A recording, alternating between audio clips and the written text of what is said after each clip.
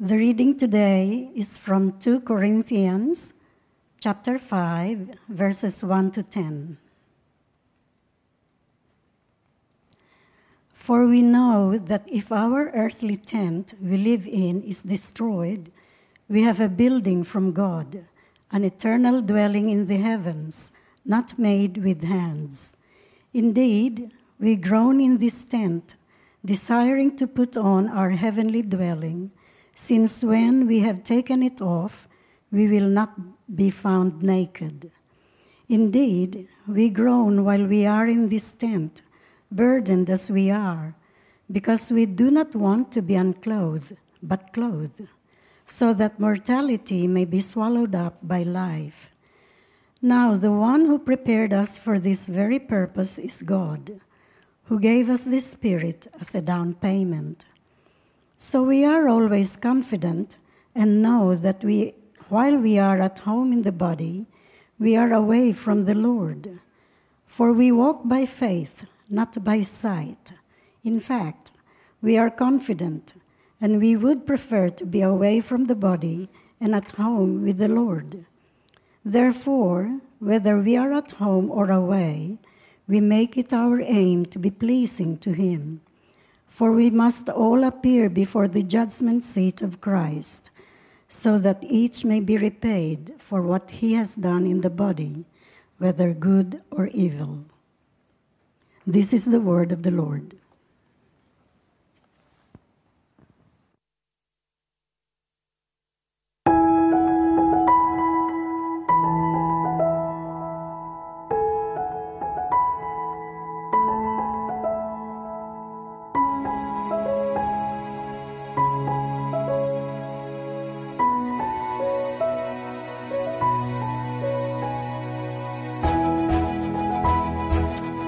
Great to be with you here today.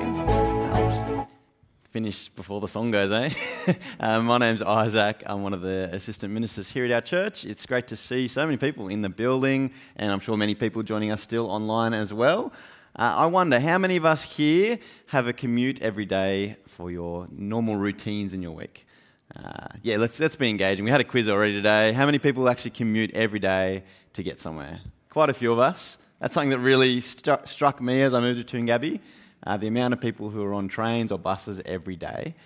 I wonder for you, how do you wait?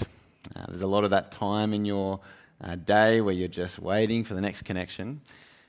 Maybe you're just longing to get home, but I've noticed different kind of routines that people have. Some people like to be the social butterfly and chat to someone that they know, someone else from church, and go and join the seat. Others just have the music in straight away and you can't get a word in.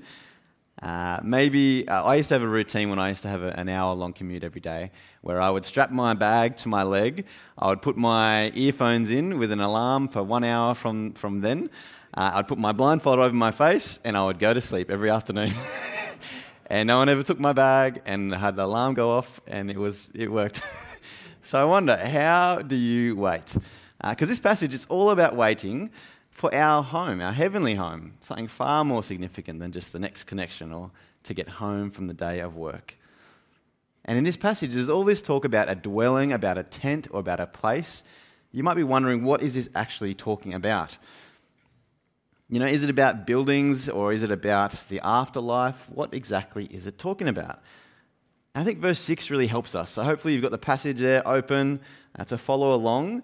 Verse 6, it tells us here, while we are at home in the body, we are away from the Lord.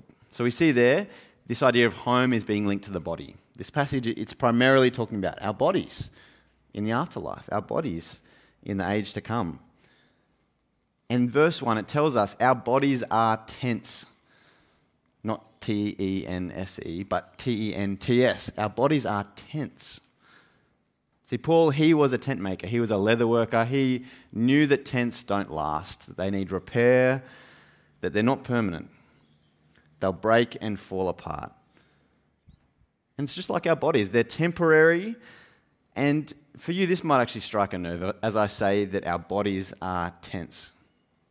See, we're in this culture which kind of idealizes the body, which calls it a beautiful thing, which really elevates the body, its function and its achievements. You can go on YouTube rabbit holes just to see what kind of things people can do with their bodies, how incredible people can be.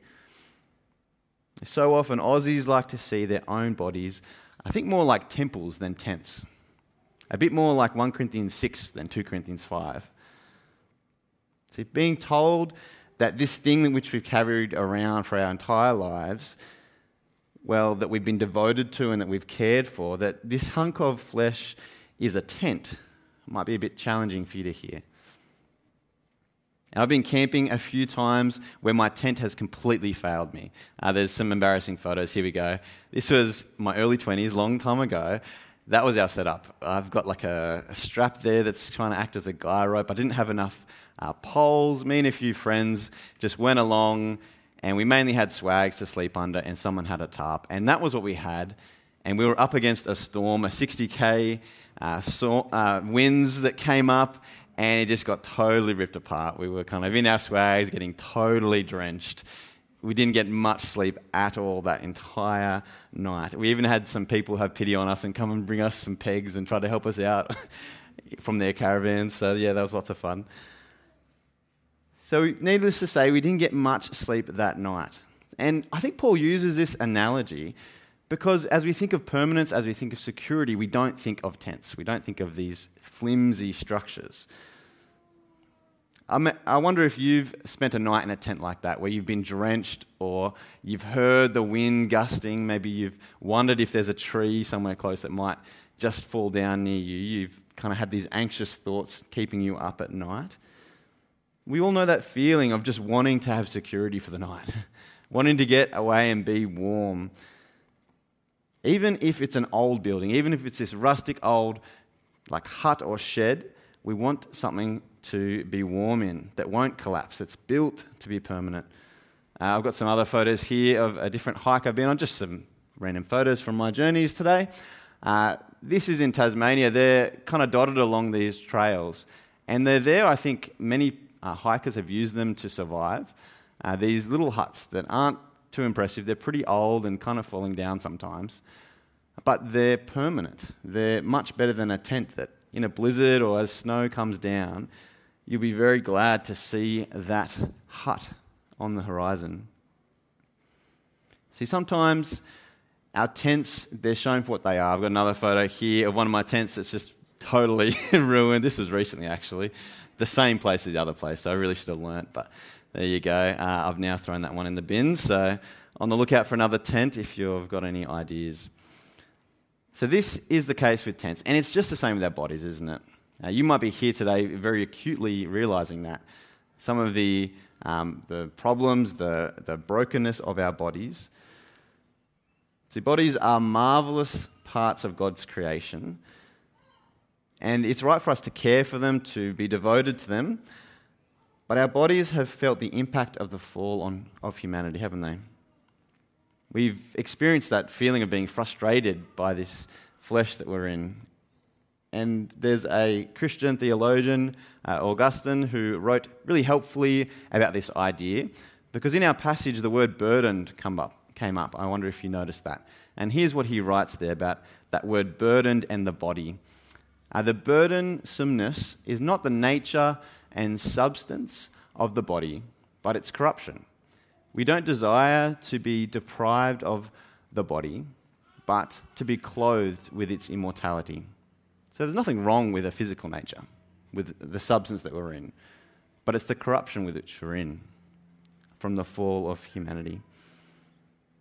And it's absolutely devastating that our bodies don't last. There are all kinds of things that can trip us up from time to time. A new muscle that can hurt us, or a new injury, more and more pain that we experience, or the pain of having a mind that just doesn't work as we wish it did. This tent of ours can frustrate us to the point where we find ourselves sighing and hoping for more. Our bodies are both devastating at times and amazing instruments of God. They're incredible parts of His creation that we marvel at, but we do long for more, don't we? And this passage holds out wonderful hope to each of us, that there is more. There's a body fit for eternity, without any of the frustrations that our current bodies have. In verse 4, it says that we're burdened that our bodies might be clothed. So we long to put on the heavenly dwelling. In fact, we're taught that what is mortal will be swallowed up by life. See, all that dies and that breaks and all that will decay in our bodies, that it will somehow be swallowed up and gulped entirely. That it will be covered with immortal flesh. We have this victory in Christ, a guarantee that we will not waste away, that we will have a body that will last. What a victory we have in Jesus, and a hope to look forward to. See, for those who follow Jesus, they'll enjoy this physical existence in heaven with a body that will actually last, transformed and glorious. Now, as you gaze through this passage, verse 3, it's a bit of a tricky one. It took me a while to get my head around it. There's quite a bit written about that verse there. I won't step you through all of the different options. I'd love to talk to you after the service, as always, about that. But I think it is referring to there, it says the word it. And I think when it says in verse 3, it's referring to our heavenly dwellings, the new eternal body, that by putting on it, we might not be found naked, is what it says. So it's clear in this verse that being found naked is somehow a negative thing. It's not what we want to be. And based on the context of this passage that we've read, it's all about the physical nature. It gets you thinking about what does it mean to be found naked? And I think in one way, it means that we will not be found without flesh or without a body in the eternal age to come. It's like this encouragement from Paul that, look, you guys are worrying about what's happening in the future. It's okay. You will have a body. You don't have to stress about what kind of state you'll be in when you die. But also, as we read this verse, I wonder if your mind went to another time where God found some people stark as naked. Think about it. It's not like so much of a funny story, but more of a dark story of Adam and Eve in the garden. That they are found naked before God after they had rebelled against him. So this phrase, it's being used by Paul to cast our minds back to that rebellion, that sin. But we're told that we will not be found naked. We're not like that. We'll be clothed in this new physicality, in this new way before God. We have no reason to fear or be afraid like Adam and Eve did. No shame, for the righteousness of Christ covers us. On to our second point there about living by faith. We walk by faith, not by sight. Verse 6 and 7, you can see it there. There's this explanation for how someone can have this certainty for eternity. It says, we are always of good courage, or we are always confident. We know that while we're at home in the body, we're away from the Lord. For we walk by faith, not by sight. And faith, it's not really this uniquely religious word. Every one of us use a great deal of faith in our particular worldview which we might hold. We all need to trust sources of knowledge, and we all hear statements all the time of what somebody thinks is true that's being mediated to us, and we have to come up with for ourselves whether we trust this person or this source of knowledge. We have to weigh for ourselves which ones we're most convinced by. We use faith all the time. Many Aussies, they live simply by trusting just what they can see and touch and feel. But they also extend a great amount of faith to different mediators, different teachers, different people who explain the things that we feel and touch and experience. See, we all use faith for all kinds of things. Yet just a couple of verses before our passage today, Paul teaches us in verse 17, the things that are seen are transient, but things that are unseen are eternal. See, there is great reward in trusting what we read here in the Bible.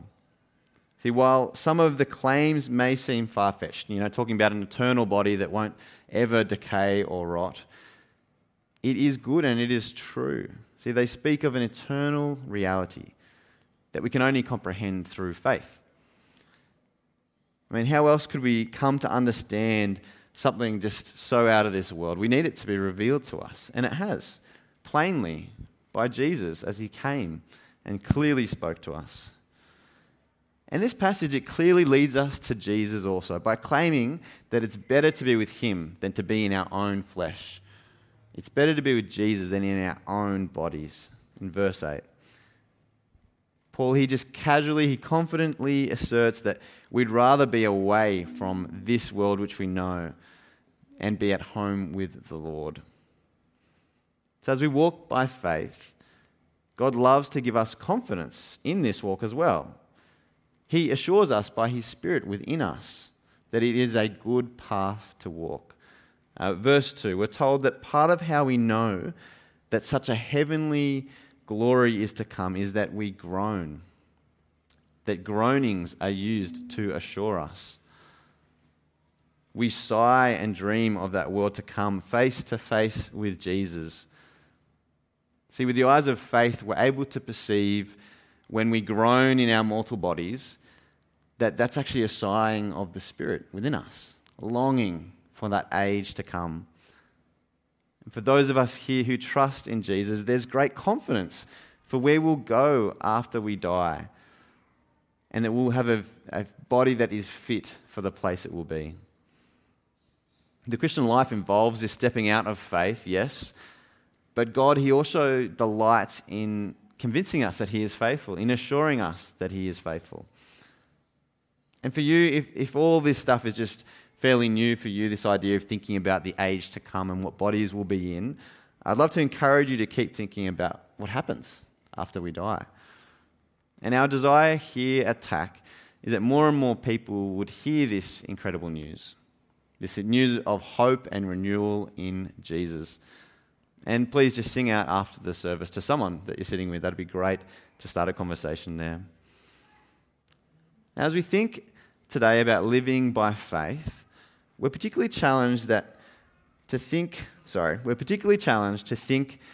if we'd rather be with Christ or here in this world. That was a real challenge for me personally as I look through this passage. We're challenged to consider how tightly we hold on to the things of this world, how glad we are to be away from this current existence and be with God. See, this world is just a temporary pit stop, really. It's like a quick stop, at Redfern Station after work that you make. We're all waiting at the platform, and it's not really the place that you want to be, right? It's not where dreams are made, at Redfern Station.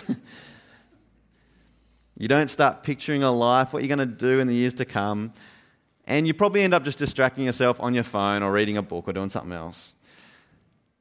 And yet it's good at times, I think, to be quiet, to sit and to think about what's to come. On that trip, to think about who's at home, people you want to see, or the comfort of a home, or just things you want to do in that comfortable space. It's good sometimes to be off the phone and just be excited about the destination. I wonder if you've had those moments as you're waiting at the train stop. This world and our bodies are a blink of an eye. And I hope that we would also long and just stop in the distractions of everyday life and consider the destination to come. So as we consider this idea of home, which place has our loyalty? Do we consider ourselves as citizens here on earth primarily, or of heaven? How often do we actually find ourselves dreaming about that life to come, or praying that Jesus might come back? Are our lives so full of distractions and so full of good stuff and things to keep us busy? Is our life so full of comfort that maybe we have lost sight of the true home that awaits us? Well, Mission March, it's a wonderful kind of jolt in our year to be reminded that we have a heavenly home fit for us. And we heard today, Sam and Emily Loa Ferreira, how encouraging is that? People who are willing, particularly Emily, to leave her comfortable space. She was a member of our church for so long and so loved by many here. That willingness to leave this home for another to share the news of Christ to others.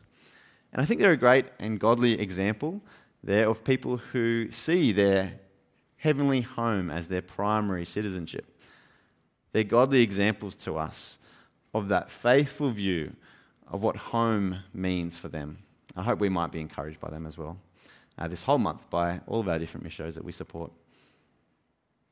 I think there's something helpful for us to consider here that we can. I've got a slide that will come up here of something that Don Carson has put together that helps us to understand this idea that we're thinking about today of this age to come and the age here. The word there is over-realized or under-realized. I'll just read it out and try to explain it for us today. It says, "You think that you have more of a blessings from the future now than you actually do." So some people can live in this life and think that they're in heaven. They've made it. And see this place as their primary dwelling, which is something that we want to avoid, right? But you can also have an under-realized view of all of these precious ideas where it says you really don't appreciate what you have in your possession. Maybe somebody who just thinks the body isn't even good for this world or that it's inherently evil. Or somebody who doesn't quite realize the blessings that we now have in Christ. You could have an under-realized view of this world. So we kind of want to sit in the middle of those, right? And to think hard about where we stand. Okay, we'll move on to our last point for today, that we're free to please Jesus. We see that in verse 9, if you're following along. Paul, he describes how eager we are to be to please Jesus, how we're to labour and strive for him, and that there's an eternity with Christ that is to come. And that shifts our focus in our life now. It really changes how we live. We want to please Jesus, and yet we know that we'll fail at it, right? We know that we often turn our back on God. We often live just how we please. And so that's why in this passage, twice, Paul makes it really clear that we are confident, that we have good courage in our standing before God. He wants to assure us, as those who hope in Christ, that we remain friends with God by the finished work of Jesus. And the last verse in the chapter previous, it ends with a saying that we should not lose heart. See, Paul, he's really concerned that his hearers and us as well, that we don't lose heart, that we are confident in our standing before God. And this passage gives us a great assurance that we have a home to go to when our days come to an end. And in this state of assurance about our future, that Paul actually reminds us that it still means that it changes our present everyday life. See, an eternity with Christ shifts our focus to Christ now. I find this fascinating in verse 9 there, that all along he's been talking about this comparison of heaven and this present age, of a heavenly body and our physical bodies. And then he says, well, actually it doesn't really matter. Whether at home or away, what really matters is pleasing Jesus. He just relativizes this whole thing. He says what really counts is pleasing Jesus. At the end of the day, we don't know exactly what kind of physical state we'll be in heaven. We don't know all the answers. What matters is pleasing Christ. So are we drawn to please Jesus in our lives? Captured by him? Maybe there was something today that captured you. There's lots of motivations for pleasing Jesus, and we'll start with a few that are, I think, from this passage here. So some of the motivations for pleasing Jesus. Well, we can do it out of a great thankfulness for what he's done in our life, for the way that he's transformed us, and that he will transform our bodies. That's a great motive, I think, for pleasing Jesus now. Through Jesus, we will be clothed with immortality. Through Jesus, we won't be found naked, but found righteous before God. Through Jesus, we've been given the Spirit in our hearts. We have so many reasons to want to please Jesus. And Paul, he provides us with one last reason in verse 10. Because we must all appear before the judgment seat of Christ. So judgment is part of his motive for pleasing Christ. And we know from other parts of God's word that this judgment, it's not talking about salvation, that is sorted. We have salvation fully through the work of Christ. It's not through what we do or will do. Jesus, he's the only perfect one who has already died in our place. We don't have to do anything for that kind of salvation.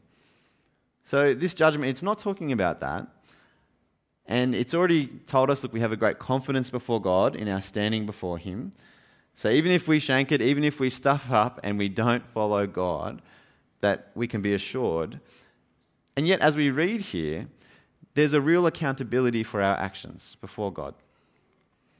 Even as believers walking by faith, we will all be before God, accountable for our actions. And it's not a source of terror. I think it's a source of humble reflection. This kind of passage is wanting us to reflect, how do we actually live? And I think these heavy words at the end of this chapter, that they're actually for our good. They're a gracious gift from God. As we start to reflect how we're living and try to align that with pleasing Christ. In 2 Corinthians chapter 7, we're told this.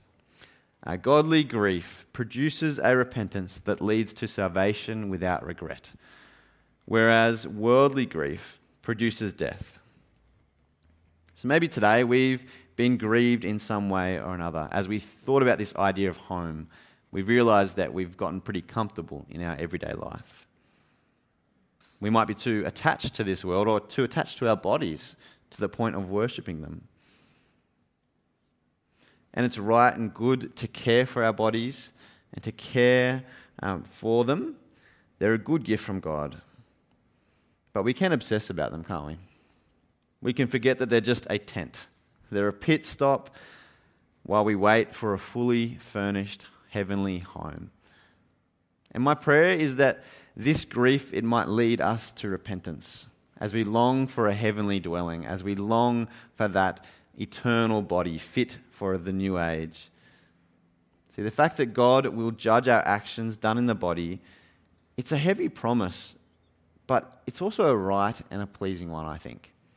See, God cares about the injustice done in this world, and he cares particularly in this verse about the injustice done to people's bodies. Those atrocious things that people do to their own bodies or to others, that we will stand account before our Lord. And it changes how we're to live. It changes how we're to be involved with other people as well. Many on that day will be found naked before God, as Adam and Eve were, in front of a fearful and a holy God. But that isn't the case for those who trust in Jesus. We're confident that our mortal bodies will be swallowed up by life, and that we'll get to enjoy God in his presence forever. So I pray that we might be shaped by that vision. Let's pray now together. Dear Lord God Almighty, we confess that we have not always treated you as we ought. We've not always treated our bodies as we ought. We ask that you would help us to be wise about how we deal with our bodies. Please help us to have a view of eternity that is wide and big. Help us to have a great hope in a new heavenly body and a time to come where we'll see you face to face. Lord, we pray that that might change our current lives, that we would live as those who want to please you. Please show us many motivations for pleasing Christ. And we thank you that through all of our endeavours and all of our aims, that we can still be confident before you as those who are righteous because of what Jesus has done. We thank you for this chance to meet like this today. And in Christ's name we pray. Amen.